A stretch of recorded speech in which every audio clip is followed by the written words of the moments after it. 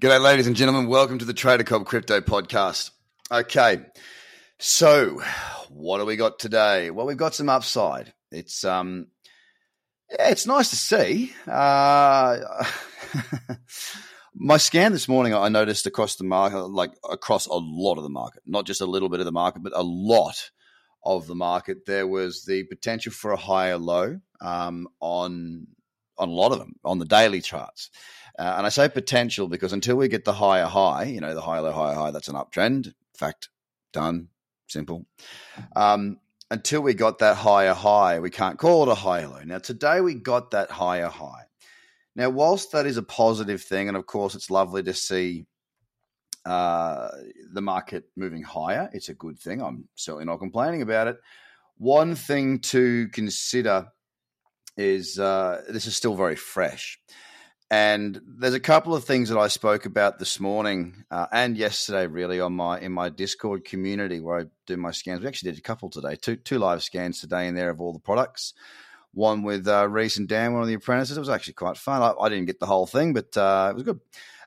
Was that the market's been so topsy-turvy, flat, slow, average for a while now. We really haven't seen any sustained trends in crypto for a while. When I say in crypto, I mean across the broader market. And whilst, like I say, it's nice to see that we've got a bit of upward momentum, I'm going to wait and see if we can get that carry through. All we need is a couple of weeks of momentum to one direction and we'll be able to make money again. It's just been so difficult of late because there hasn't been any consensus of direction. It's been up for a bit, then it reverses, and it's just been a bit of a flop, to be fair.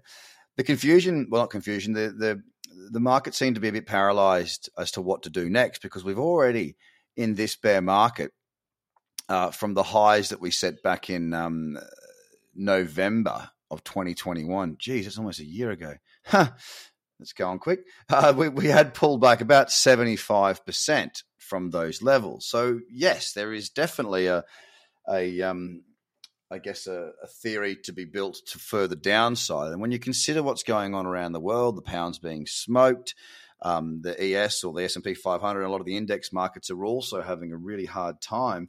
It just seemed like for crypto, it seemed as though we might be seeing further downside because, I'll tell you about the S&P right now. The last 2 weeks, the week before, it lost 4.8%. And then last week, it declined a further 4.65%. Now, these are significant sells. That's significant volatility, significantly big downward momentum. And during this period of time, like for the last sort of apart from today, 1, 2, 3, the last 5 days in a row on the S&P was down each and every single day, over 1%. On most of those days, which is, again, a significant sort of a move. So to see that Bitcoin sort of held throughout that period whilst the equities markets were copping a flogging, and in fact the Dow has pushed to new lows within this pullback that it's been experiencing last week, to see that the Bitcoin is still holding is quite extraordinary, really. And that just builds to a case of potential upside. You look at the gold chart as well. One of the interesting things about the market at the moment is that with the dollar index being so strong to the upside, it's a flight of risk. Risk runs to the dollar. That's just typically how it's always gone. I remember back in 2008, the same thing happened. It moved 25%? I think it was, from those lows. And currently the dollar index or the US dollar is up about 27% from its most recent high low on the charts.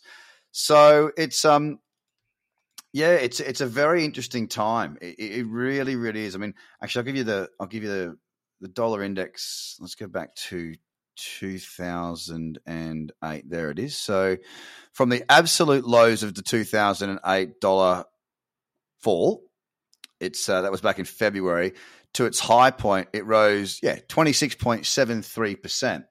Now, where the dollar is, let me just jump forward a little bit here. We've had some other very large moves in the dollar over that period of time, but from this period across, from the lows that it had in its downtrend to where we have met as a high today, we're actually at 28.42%. So a bigger move in this run of risk a bigger move this time around for the dollar index as opposed to last time during the GFC. Now, it doesn't feel like, we've had a GFC at the moment. It really hasn't been that bad. What we have had is other factors, deciding factors such as interest rates rising in a high inflationary environment with stagnant wages, energy prices in Europe, for example, absolutely skyrocketing. So there's different factors that are driving the risk run to the dollar. But while the dollar continues to perform as strongly as it is, being that it's a base currency, it's a strong currency, it's taking any of the wind out of what might have been gold. Gold has typically been a good inflationary hedge. Poor old Peter Schiff's not very happy about it because gold's falling very, very hard. As a matter of fact, gold has been in a very strong weekly downtrend now for quite some time. You couple that as well. I mean, if you want to look at why I use the cradle zone and why I trade that strategy, put your 10 and 20 period moving average onto the DXY chart, or the DX, the US dollar currency index, and just have a look at how sweet it's bouncing in through there. So yeah, the dollar index getting stronger is sending gold weaker. Interestingly enough, Bitcoin is up 4.3% today so far. It's a very nice move, and are we going to continue? That's the question that I'm not sure on. The 4-hour trend on Bitcoin is not in. There's no mid time frame that's really representing any great trends. And the good thing about this move, however, is that it's not just a single spike up like we have seen in the past. There is a little bit of momentum with this now. And I say a little bit. There was a good 4 or 5 hours where we had green candles. I'd like to see these trends pull back on our mid time frames to set that higher low and then to continue. Because like I said, we get these small windows of opportunity of trends at the moment. I'd like to see that window open up. But before it opens up, we need the trend on the 4 hour, as far as I'm concerned, to really get itself where it needs to be. So a good day for Bitcoin today, back above $20,000 at $20,056, just above, up 4.32%. Onto Ethereum next, which has now also pushed itself into a very early stage daily uptrend, yesterday being up 3.21%, today up 3.29%. And also yesterday, by the way, on Bitcoin was up 2.23%.